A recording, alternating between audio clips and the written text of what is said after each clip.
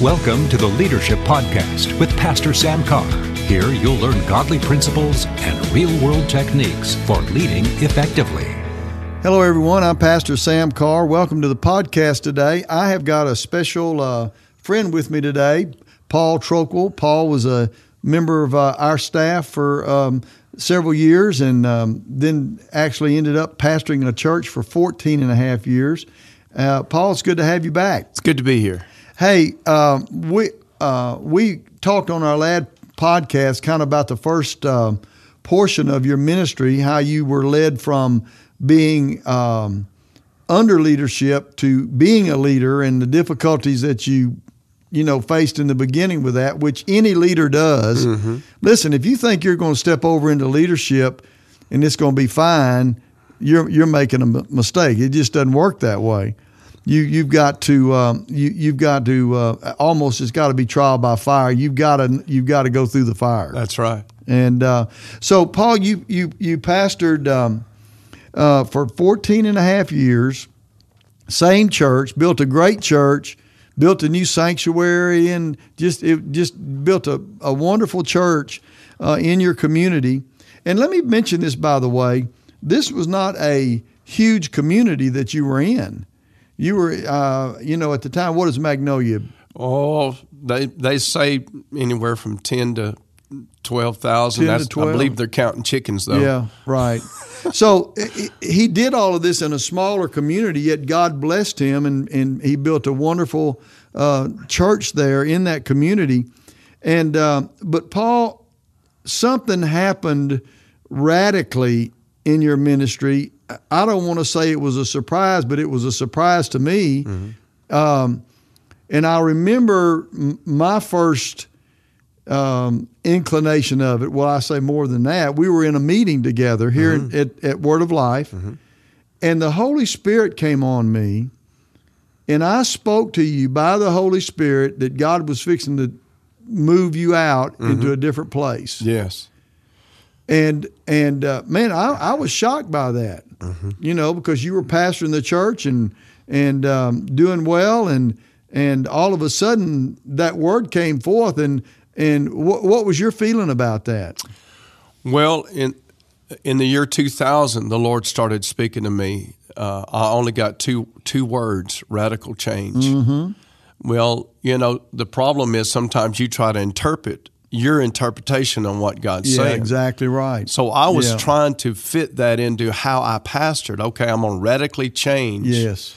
But in the process of time, I understood I'm leaving. Yeah. And so that prophecy that the Lord led you, I don't think I would have made it without that. I really don't. I wouldn't have made it without that. Because what God was asking me to do was basically, He said, "Give me Isaac." That church that church was my Isaac. Yeah. That was my dream baby. Right. That was my heart and soul and blood, sweat, and tears and my dream.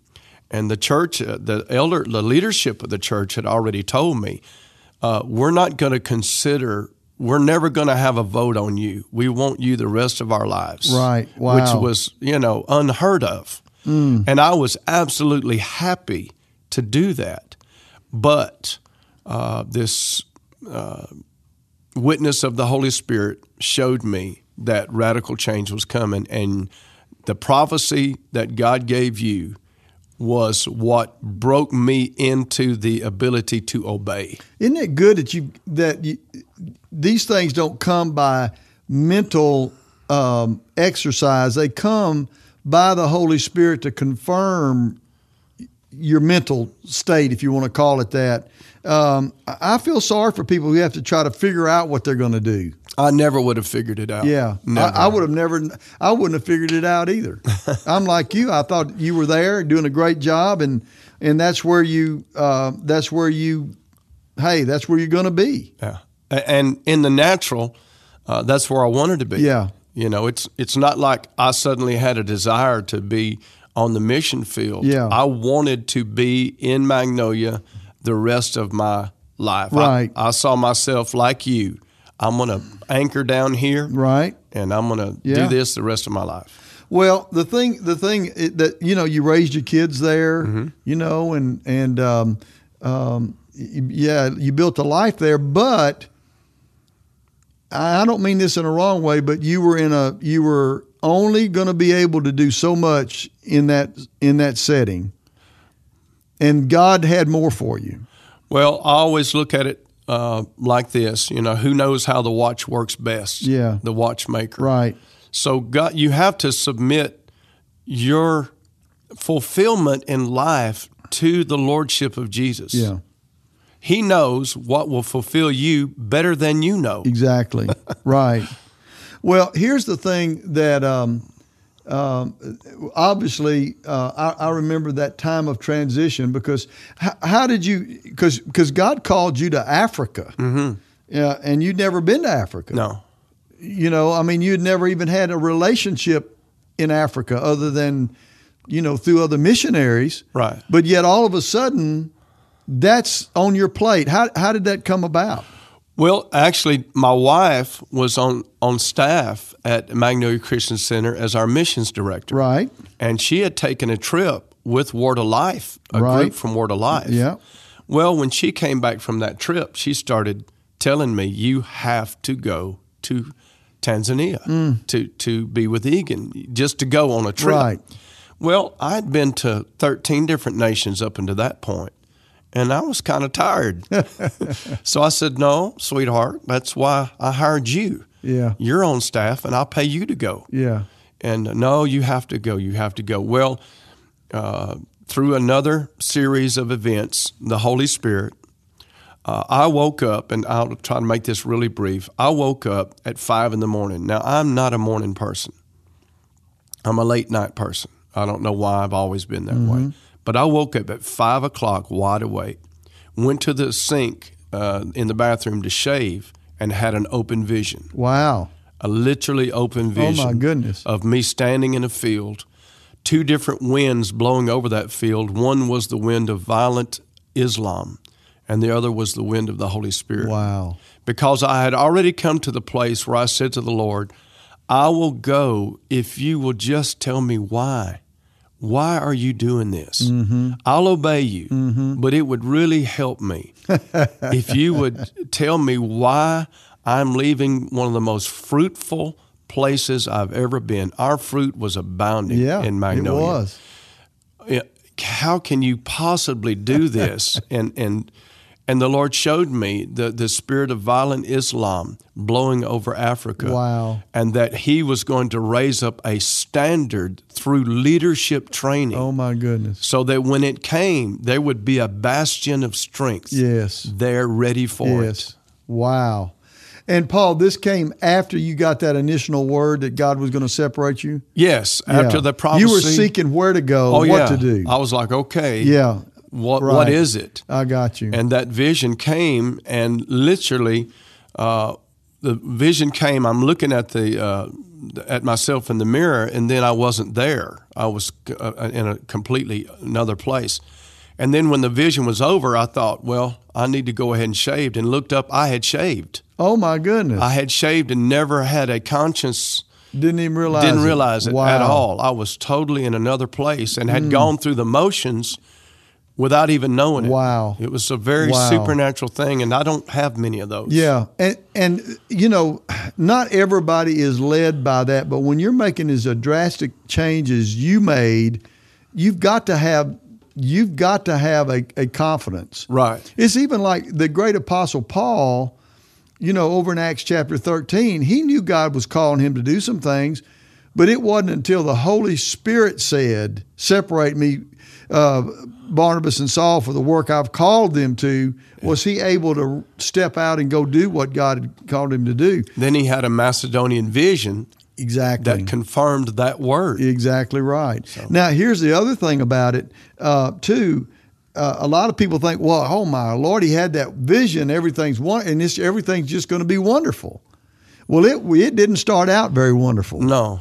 It was very, very difficult. It was kind of like a car starting and stopping, trying to Yes. find the right way to be over there and to do what you needed to do. Yes. In fact, a few years into it, you remember I tried to leave. I remember. And it was so difficult. Anybody that tells you, oh, if it's the will of God, it'll just be smooth. No. They haven't read the Bible. Yeah, exactly right. That's just, we call ourselves word people, but we don't read those. Yeah. Well, that's exactly right. But what has happened is you've been over there how many years now? This is my 15th year. 15th year. Isn't that amazing? It is gone how quick time flies. It's gone wow. like a dream. But in that 15 years, you've had how many Bible schools? How many people a year do you minister to in those Bible schools? Well, we minister to an average of 60. We're getting close to 800 graduates. Right, 800 graduates in those years. And all of them are going out into the harvest field. I'm sure there are some failures, some people who backslid, sure. But by and large, they're going into the highways and byways, going places you're not going to go. Yeah, it has literally exploded.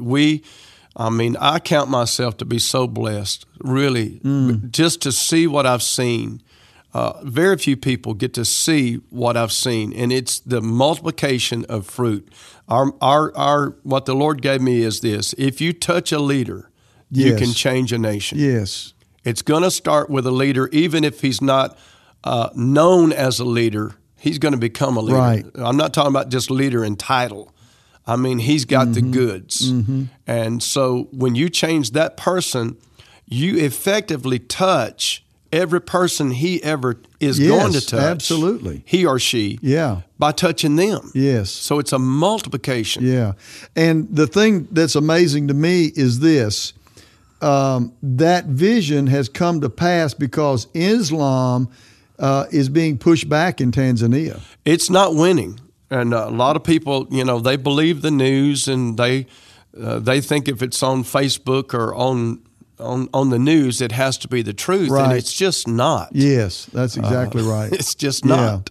Well, listen, our time is up for today, but I think I'd like to have Paul back for another podcast and just talk about leadership in general and how he's communicating to these men and women from all over, not just Tanzania, but all over really the western part of Africa. Eastern part. Eastern, I've got my turned around. Yeah, eastern part of Africa and what God's really doing.